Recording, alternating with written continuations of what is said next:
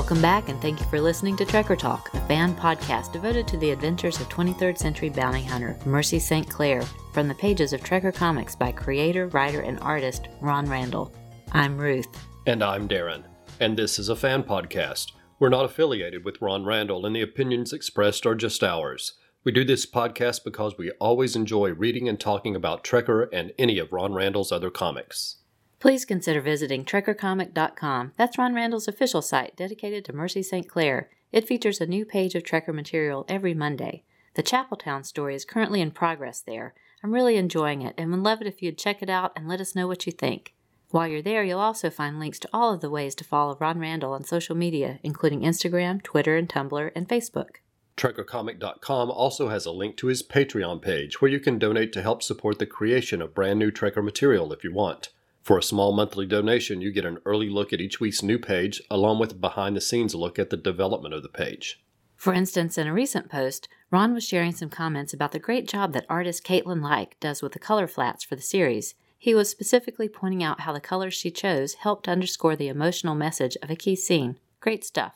As a Patreon supporter, you also get PDF copies of the various Trekker stories, and of course the satisfaction of knowing you're helping to support the new Trekker material. In this episode, we're covering the second half of The Train to Avalon Bay, which is a double-linked story featured in the trade paperback of the same name.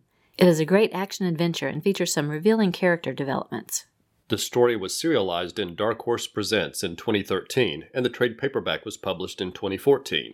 You can also get a digital copy from Comixology or the Dark Horse Comics app, as well as from the Amazon Kindle store. This trade paperback also includes the story City of the Dead, in which Ron Randall's Mercy St. Clair meets Carl Kiesel's Johnny Zombie, and we will be covering that story in the next episode. The show is more fun for everyone when we hear from you. It's a pleasure to share your comments, so please write in and let us know your thoughts about Trekker. Which characters do you like the most? What's your favorite cover? Any stories or thoughts you want to share will be appreciated. So stop by TrekkerTalk.com for links to all of our social media connections, or send us an email at trekkertalk@gmail.com, and we'll include your comments in a future episode.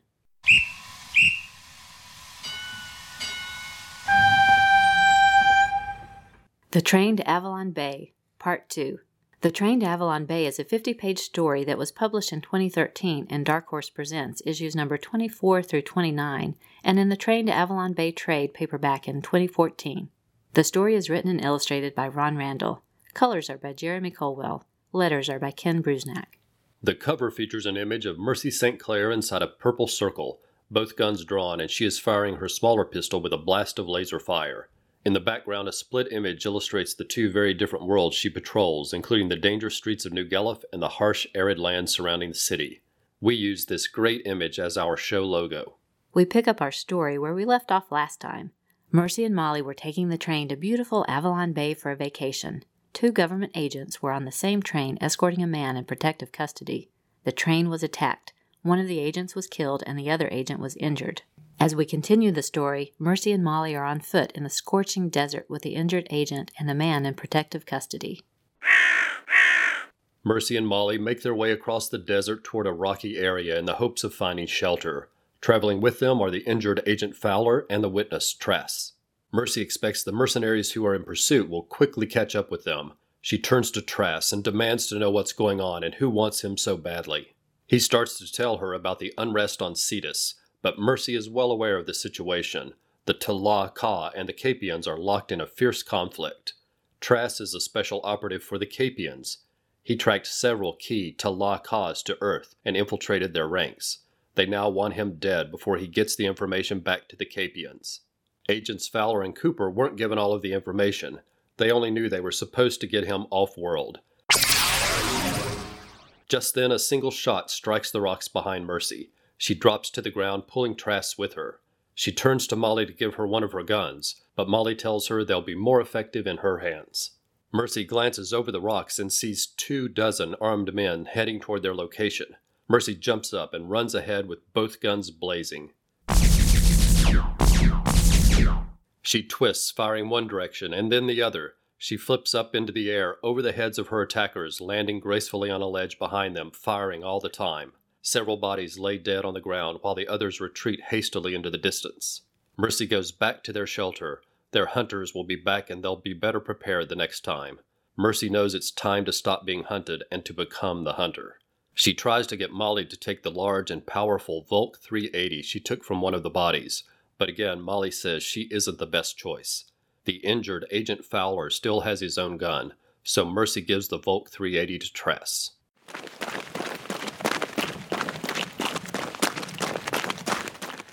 Mercy rushes into the desert, following the trail left by the men who retreated, and soon finds where they are regrouping.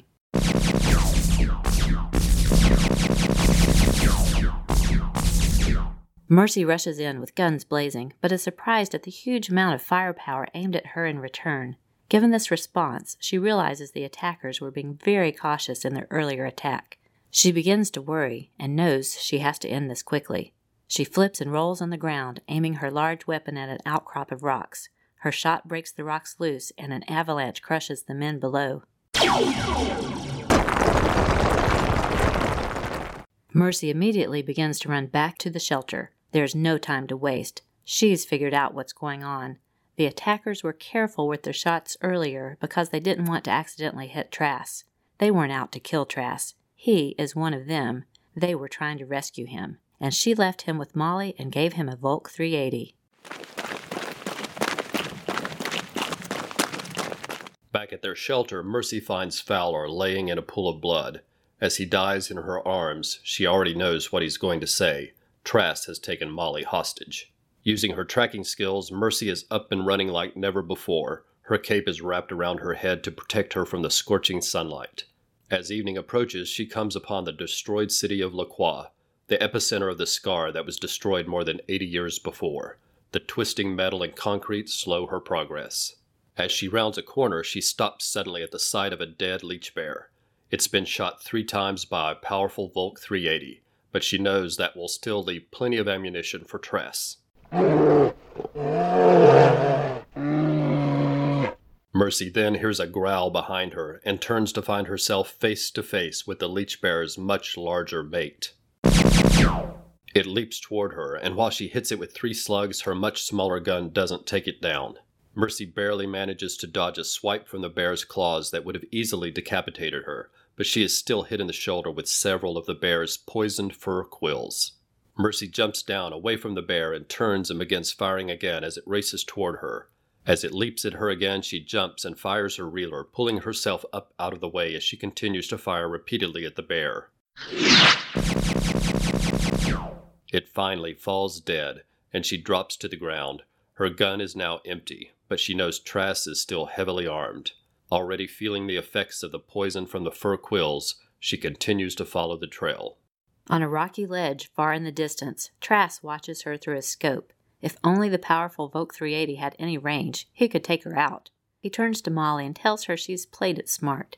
If she had given him any trouble, he would have killed her long ago, but instead he's decided to take her along. There's a rescue ship hidden nearby, and she's going to keep him company on his long flight through space. Molly sneers and tells him that he doesn't know Mercy like she knows Mercy. Trask pushes Molly forward, and as the sun starts to rise, they find the rescue ship hidden in a rocky alcove. Trask pushes her up the ladder and shoves her inside. At the top of the ladder, he turns and looks into the distance, but there's no sign of Mercy. As he steps inside the ship, a drop of blood drops past his face onto the deck below. Trask looks up to see Mercy hanging from the ductwork in the ceiling. Mercy drops onto him, knocking him down, but while he's initially surprised, he realizes Mercy seems to have no strength at all. He grabs her by the hair, pulling her head back, and puts his gun up to her head, but then Molly leaps at him, grabbing the gun. Trask turns and hits Molly, knocking her to the ground. Trask picks up the gun and turns back to Mercy and tells her he's grown fond of Molly, and three's a crowd. Mercy replies, "I agree. One of us has to go," and she flings dozens of poisoned fur quills from the leech bear into his face. Trask screams and stumbles backwards toward the hatch. Mercy hits the button for the emergency seal, and the hatch slams closed, cutting Trask in half. Mercy rushes to Molly, saying, "You're all right. Thank God you're all right. Oh, Molly." Tears begin to pour from Mercy's eyes as she stares lovingly at Molly. As the two hug, the roles seem to reverse as Mercy cries while Molly comforts and protects her. Wow, what a fantastic conclusion to an exciting story. The train to Avalon Bay is in many ways non-stop action, and yet Ron Randall still manages to fit in some revealing character development between Mercy and Molly, as readers see hints of some significant changes. The balance of the story couldn't be better, with fast-paced action separated by short pauses for exposition. The art is dynamic throughout, keeping the story racing ahead at full speed. It really is a favorite story of a favorite series. I love that Mercy is competent and in command throughout the story. Even once she's out of ammunition and suffering from the effects of poison, she still finds a way to defeat Trask. And Molly is equally competent. She knows how to play along with Trask without ever giving in to him, and at a key moment she is prepared and attacks Trask herself, giving Mercy the opening she needs to end it. It's a great story for both Mercy and Molly, with hints of much more to come for both of them in the future. You've heard us praise Jeremy Colwell's colors before, and we know many of you agree that his work is outstanding. The Train to Avalon Bay provides a great showcase for his talent, and his colors really help to enhance the story. I like the fact that Jeremy has a special connection to Ron Randall and Trekker. Ron gave him his first job as a colorist, and it was for Trekker. He had been working as an inker before, but with his strong background in painting, I think Ron Randall must have known Jeremy would be great for the job. And we are happy to see that Jeremy's excellent colors have been showing up in many more books, including action-packed titles like Batman, Teenage Mutant Ninja Turtles, and He-Man Thundercats, as well as humorous titles like Rocky and Bullwinkle and Dexter's Laboratory. Jeremy has a great website and Facebook page, and he occasionally posts videos showing examples of the coloring process. We'll put links in our show notes and encourage you to follow him. Now let's take a few minutes to talk about our favorite pages and panels. Ruth, what were your favorite pages? Okay, turn to page 38. It's a great shootout sequence. I love the way Mercy moves in action with shots blasting everywhere. Every panel seems to show a different point of view that makes it very visually interesting. I love the color scheme, and especially the explosive laser blast that makes the rocks fall. Yeah, I really like this page too. I almost chose it as one of mine. Ah, nice. Now flip over to page 42. Okay, I'm there. This shows Mercy's trek across the desert while wearing her dark purple cape as a hood to shield her from the sun.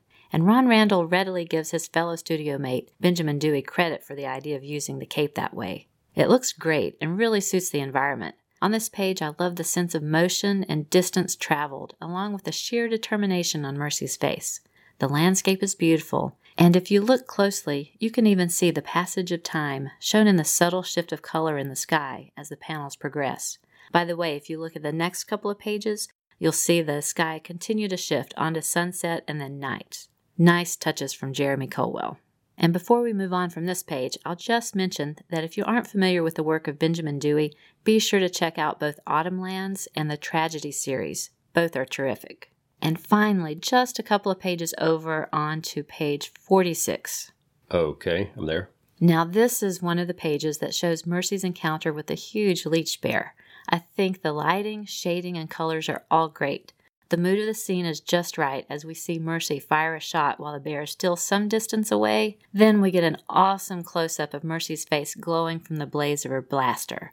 Then we see the terrifying leap of the bear, followed by an absolutely stunning backflip by Mercy while she shoots her reeler. Such an exciting page. Yes, I agree. I love this page. And interestingly, I think all of our favorite pages come from the same sequence, but not quite exactly the same pages. Oh, okay. Sometimes we do choose the exact same ones. Yeah, so let's start with, for me, action-packed page 34. I've got it. Such an exciting page, and so many great angles and perspectives. Mercy's in the background, then in the foreground. Camera angles are at ground level, then a bird's eye view, then looking up from the ground as Mercy flips through the air, all the time firing her weapons. It's a really nice page. It's impressive. I really like it. And it's similar to one that you chose. Next up is page 44. It's going to be a leech bear scene, right? So page Gorgeous. Gorgeous. Yes, you're right. At the top of the page, Mercy is confronted by the snarling leech bear, and I just love the next panel when Mercy stares back at it with an equally menacing expression on her face. And in the last panel, the leech bear leaps through the air as Mercy begins to fire her weapon. Yeah, that whole page is impressive. I agree. And as much as I love page 44, it's page 41, just a couple of pages earlier, that takes the prize from me. Ah, okay. A vista of the desert landscape, followed by scenes of Mercy running at full speed, and then a glorious close-up of her determined face framed by her cape that she has pulled over her head to shield out the sun. Wow. We chose excellent pages, and the ones we chose parallel each other. Yeah. So I think we each chose a page from a similar scene. Yeah, right. I think every page that we chose was from a scene that the other one chose a page from. And I'm glad that you mentioned the cape and the way she'd pulled it up over her head, and that mentioned that that was Benjamin Dewey's idea, because I'd remembered that too. Very nice. So now let's look at favorite panels. Okay. My first favorite is going to be on page 44. And it's the top panel. It takes about half of the page, and it's where the leech bear prepares to pounce on Mercy. You really get a sense of how large and dangerous the bear is as it prepares to attack. And I thought the composition was great, and it really creates a scary moment for me. Yeah, really nice. I chose that whole page as one of my favorites, and it's nice. That is a great panel that you chose. Now I have to flip back quite a bit to page 30 to find my next favorite panel. And it's right in the center. I love the golden brown jagged rocks in the landscape, and you can see the train wreck burning way in the background. The perspective and scale of everything is perfect here. Mm-hmm. Yes, I like it. And for my top choice, I'm going with a splash page. You'll find it on page 33. Mercy fills the page, and in one pose, Ron Randall is able to illustrate her in a way that I think shows her running, shooting, dodging, and turning all together all at once. It's like a freeze frame effect that really conveys movement and action.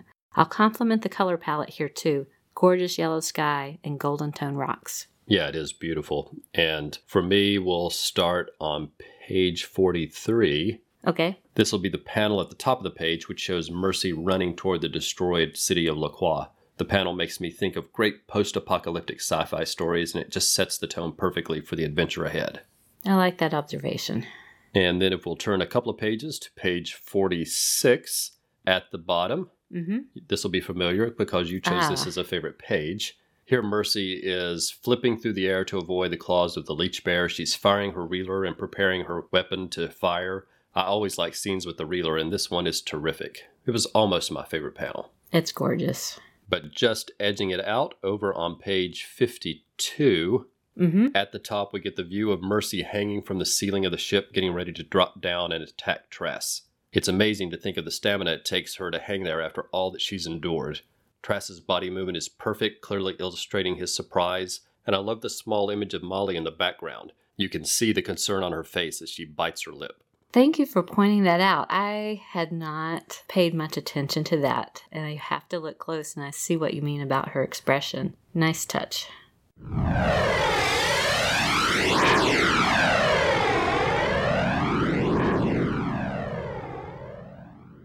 As with the Trekker Omnibus, the trade paperback version of The Train to Avalon Bay features a sketchbook, but we'll wait and talk about that in the next episode when we get to the end of the book.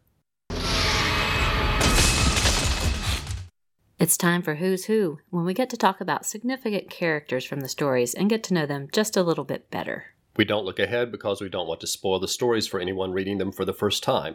That means we'll revisit characters over time as we learn more things about them. Mercy St. Clair is a bounty hunter known as a Trekker. She lives in Antari Alley, which is a bad part of New Gullif. She spends most of her money on weapons for her job and food for her pet Scuff, which is a dachs, and that's a cross between a dog and a fox. And Molly Sundowner is a local music shopkeeper and Mercy's best friend. She takes care of Scuff when Mercy is away and is generous to a fault. And of course, here she's going on vacation with Mercy.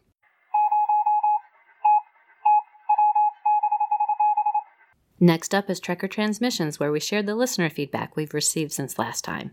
Thanks to everyone for all of the great comments. They add so much to the show. And a big thank you to everyone who took the time to write or to get in touch through social media. We really appreciate it. Brian Mulvey wrote, I can imagine your excitement when after a 10-year drought you discovered the train to Avalon Bay. You both were very excited to talk about this story, and your absolute joy for the tale was very evident. And rightly so, as Ron Randall brought Mercy back with a vengeance. Brian continues, I'm such a sucker for trains and train stories since I traveled extensively by rail as a kid and read train stories like Murder in the Calais Coach with Hercule Poirot.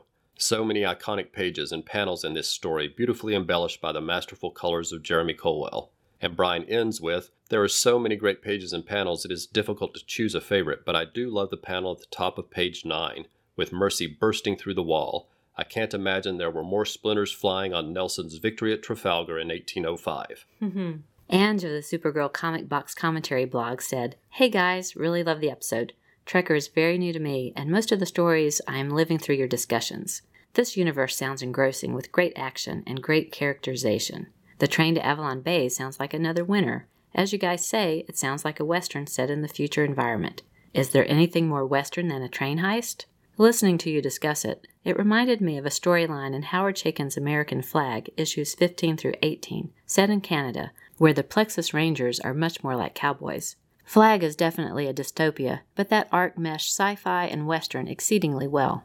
Dr. G, man of nerdology from the Pulp to Pixel podcast, let us know that he listened to the new episode right away and loved it. Thanks, Dr. G. Joe Crawford chronicles many of the comics he reads on his blog for the non-discerning reader, and I had a big smile on my face when I read the post. This evening's reads includes Trekker by Ron Randall, a good night's entertainment. Joe had been enjoying Trekker and was reading ahead, so he wrote a while back when he finished The Train to Avalon Bay, saying, "What a great adventure. I love how Mercy is able to read her surroundings well enough to know that something isn't right. It was also nice to see Molly in the mix for an adventure.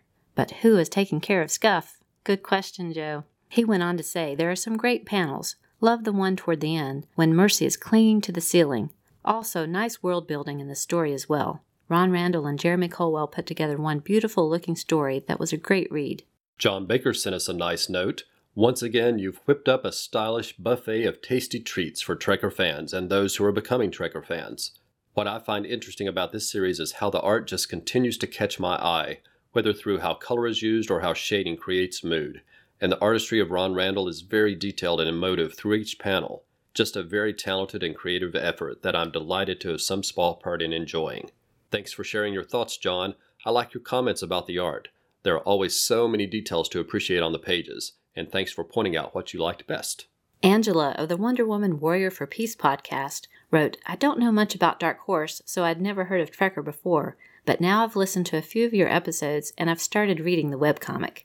Angela, I'm so excited to know that you've checked out Trekker online. You may have figured out that it is a favorite of ours, and we're happy when anyone discovers it."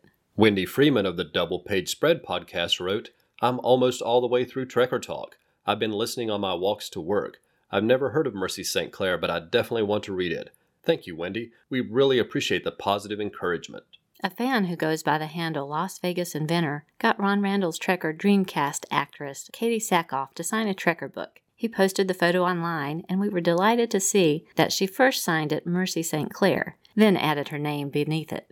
We had the good fortune to see Gary Cohn at the Virginia Comic-Con in Richmond recently. It was great to talk with him, and he was generous with his time. He wrote the Barren Earth comic series that was illustrated by Ron Randall. Gary also co-created Amethyst, Princess of Gemworld, and Blue Devil. Gary also wrote a terrific Western miniseries set in 1866 titled Demon Gun that we just picked up and are looking forward to reading.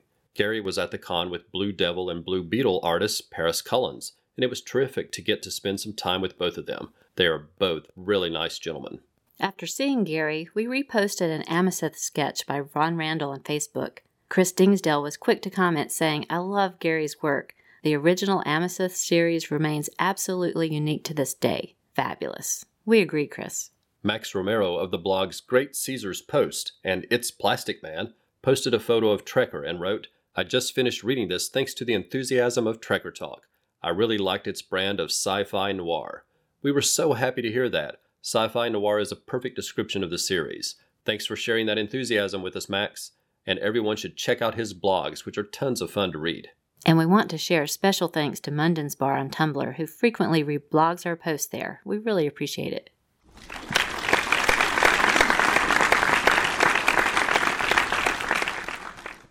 We want to extend our Trekker thanks to everyone who supported us on social media since last episode.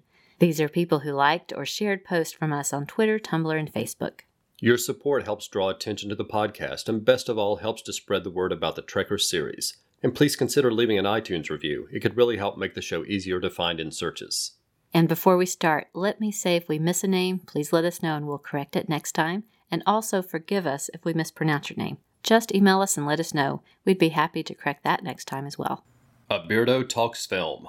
Andrew Leyland of Hey Kids Comics and the Two True Freaks Network. Angela of the Wonder Woman Warrior for Peace podcast. Ange of the Supergirl Comic Box Commentary blog. Ashford of Feathers and Foes, a Birds of Prey podcast. BC Fan 101, Brian Mulvey, Carolyn Wallace, Chris Dingsdale, Chris Mounts, Christopher Mills of the Atomic Pulp blog and writer for Perils on Planet X, Clinton Robinson of the Coffee and Comics blog, Colin Stapleton from the Worst Comics Podcast Ever, Dan Chicade, Dave Atterbury, Diablo Frank from the Idlehead of Diablo Martian Manhunter blog, Dr. G, Man of Nerdology of the Pulp to Pixel podcast, Drew Carpenter, Ed Terry and Nick Moore of Till Productions, Eric Mannix from Out of the Fridge and Pages for All Ages, Gary Cohn, writer of Barren Earth and Demon Gun, co-creator of Amethyst and Blue Devil, Gene Hendricks from the Hammer Strikes and Anime Freaks, Gus Ceballos from the Mike Grell Facebook page, Irene Mills, Jay Jones, also known as FKA Jason of the Silver and Gold podcast, Jeff Messer of the Geek Brain podcast, colorist Jeremy Colwell, Jerry McMullen from the Worst Comic Podcast Ever, Joe Crawford of the blog for the Non-Discerning Reader, John Baker, John Ferrante, Justice's First Dawn with Mike Peacock, Karen Williams of Between the Pages, Carl Kiesel of Helioscope Studio, Ken Solo, Kyle Benning of King Size Comics Giant Size Fun, Larry Looper Jr., also known as The Question at Vic Sage 2005 and writer for The Retroist, Las Vegas Inventor, Mark Sweeney from the I'm the Gun blog and podcast, Martin Gray of the blog Too Dangerous for a Girl, Max Romero of Great Caesar's Post and It's Plastic Man, Michael Carlisle of the blog Crapbox Son of Cthulhu, Michael Lane of Comics in the Golden Age, Munden's Bar, Nathaniel Wayne of the Council of Geeks and Punch Like a Girl, Nicholas Prom of Comic Reflections, Pablo Ventura, Paul Hicks of the Waiting for Doom podcast, Professor Allen of the Relatively Geeky Podcast Network, Ron Lynn and Lisa Randall, Ruth Reese, Ryan Daly of Midnight the Podcasting Hour and Give Me Those Star Wars, Space Cowboy Sci-Fi, Tim Wallace of the Cord Industries Blue Beetle blog, Tom Rogers of Tom Rogers Comics, Tony Greenall, Two True Freaks, Wade Pena, and Wendy Freeman of the podcast Double Page Spread.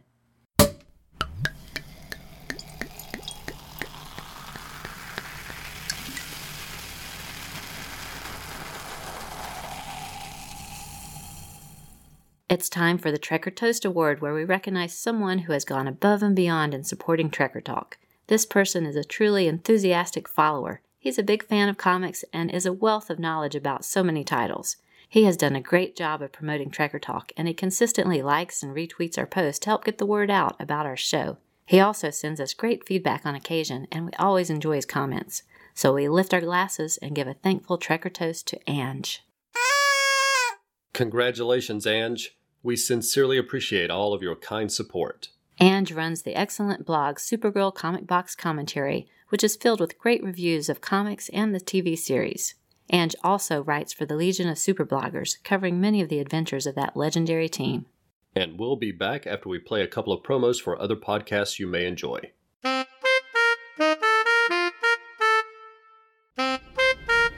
Hey there, my name's Nathaniel, and I'm here to tell you about an exciting new podcast. What are you doing? Oh, hey Liz, I'm just recording the podcast promo. You're recording the promo for the Punch Like a Girl podcast? Yeah. You. Yeah, I'm one of the hosts. I have more podcast experience. What? You're going to sit there and mansplain to people about a podcast focusing on graphic novels and trade collections with female protagonists? Oh. Yeah. Can I at least tell them how it's available on iTunes and Stitcher and at punchlikeagirlpod.wordpress.com? No. Shoot. Alright, well hang on, I'll delete this. We'll try again. That's not delete, that's the button for publish.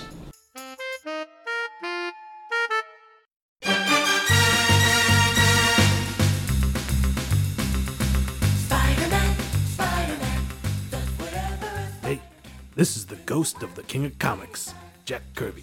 When I'm not haunting Stan Lee, I'm listening to my favorite comic book podcast, Double Page Spread. Each week, Wendy Freeman talks to creators like Cullen Bunn, Mark Waid, Evan Dorkin, and more. She is one cool dame who knows a lot about comics. So when I'm at my drawing board in heaven cranking out Fourth World pages, I'm listening to Double Page Spread, available on iTunes, Libsyn, and the Stitcher Network. He arrived just in time. It's time for What's Up, when we talk about other things going on inside and outside the world of Trekker.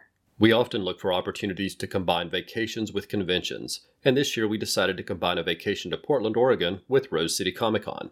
Ron Randall and his lovely wife Lynn have been so appreciative and supportive of what we do with this podcast that they both generously carved out some of their time for us and our friends Lou and Brian Mulvey, who also attended the con. In addition to attending the convention on Saturday and Sunday, Ron invited us to Helioscope Studio for a tour on Friday before the con.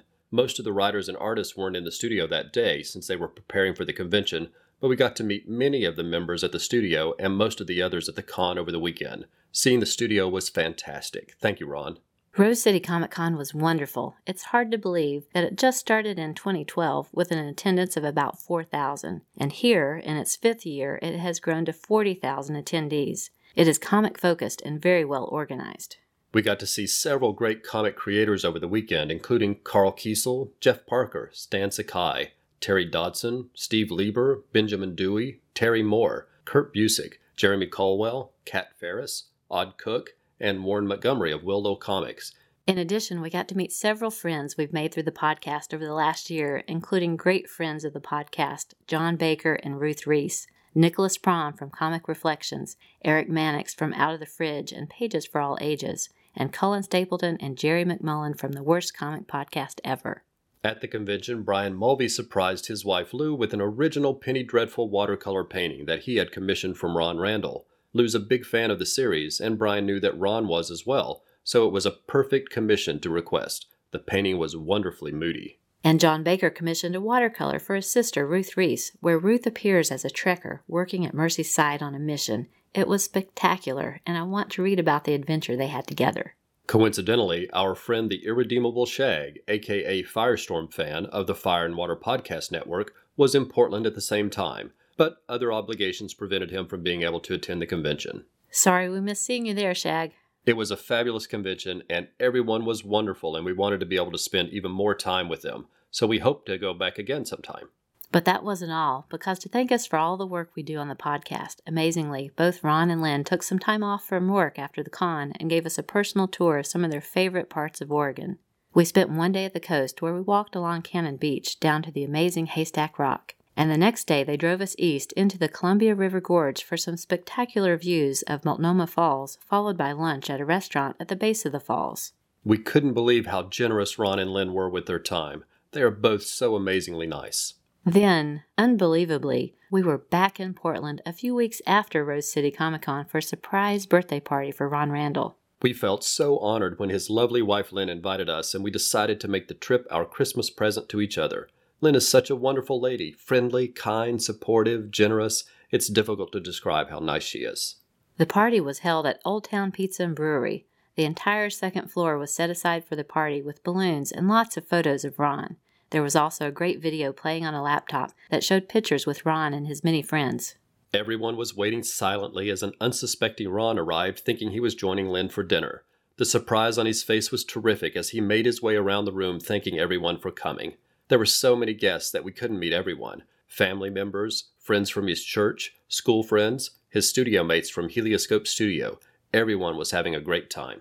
We had a great conversation with Jeremy Colwell, who sadly had to leave the party early because of a looming deadline, and we had passing hellos with Carl Kiesel, Jeff Parker, Steve Lieber, and Kat Ferris. We had a wonderful conversation with a gentleman named Paul, talking about a variety of topics. At one point in the conversation, I thought to ask him how he knew Ron, and he replied, "We used to work together." It turned out to be Paul Chadwick, the creator of the award-winning comic Concrete. My mouth literally dropped open, which gave him a good laugh. We also got to spend time with Ron's daughter Lisa, who we often see with him at Baltimore Comic Con, and we got to meet his son Eric for the first time, as well as getting an opportunity to meet Lynn's son. A lovely family all around. For dessert, there was a beautiful birthday cake adorned with Mercy St. Clair in icing, from the cover to Train to Avalon Bay. It was a fantastic evening, and we can't thank Lynn enough for inviting us. Sadly, we couldn't get extra time off from work to have time to visit the new friends we've made in Portland, but we hope to make it back again sometime next year and look forward to seeing everyone then. Shortly after our return home, we celebrated my birthday, and I was stunned by my gift from Darren, which was a gorgeous watercolor commission of Mercy, Molly, and Scuff by Ron Randall. They are enjoying a day outdoors. Beautiful cityscape is in the background, and you can see another planet in the sky. We posted it online, and we got lots of great comments about the art, and I want to quote Gregory Levesque's description of it as reminiscent of the bucolic scene in The Seven Samurai when the warrior sat in the field contemplating nature, his ferocity and lethal talents not evident by his appearance and actions. Trekker has that same quality, beauty of mind and soul, but just below the surface, a wealth of hurt for those who deserve it. It's a treasure, and I give my thanks to Darren and Ron. Before we go, we want to provide our contact information. Please let us know your thoughts through email, Facebook, or Twitter. Remember that you can listen to the show through iTunes, Stitcher, or Google Play. If you like the show, please consider leaving a review. Every review helps the show be more likely to show up in search results to help get the show noticed. And please consider subscribing to the show so you always know when there's a new episode.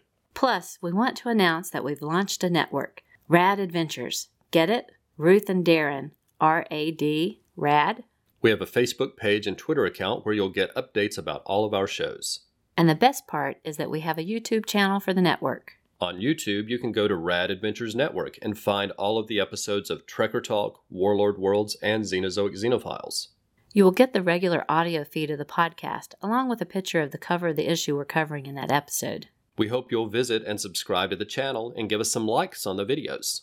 We'd love to hear from you, so if you want to contact us directly, send us an email at trekkertalk@gmail.com. You can find us on Instagram, Facebook, Twitter, and Tumblr using the name Trekker Talk, and you can always visit trekkertalk.com for links to all of our social media pages.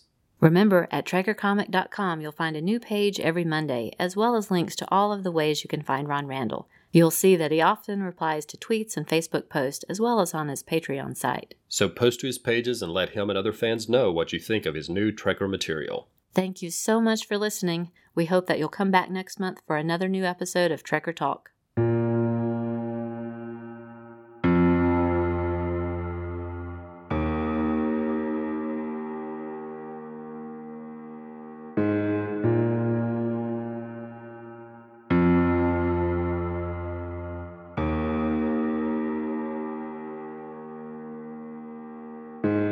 Trekker Talk is a proud member of the Comics Podcast Network.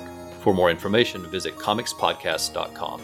We are not affiliated with Dark Horse Comics or Ron Randall. The views expressed on the show are solely ours. Music is taken from the album Royalty-Free Music, Movies, and Videos from the Royalty-Free Music Club. We make no money from this podcast and no copyright infringement is intended.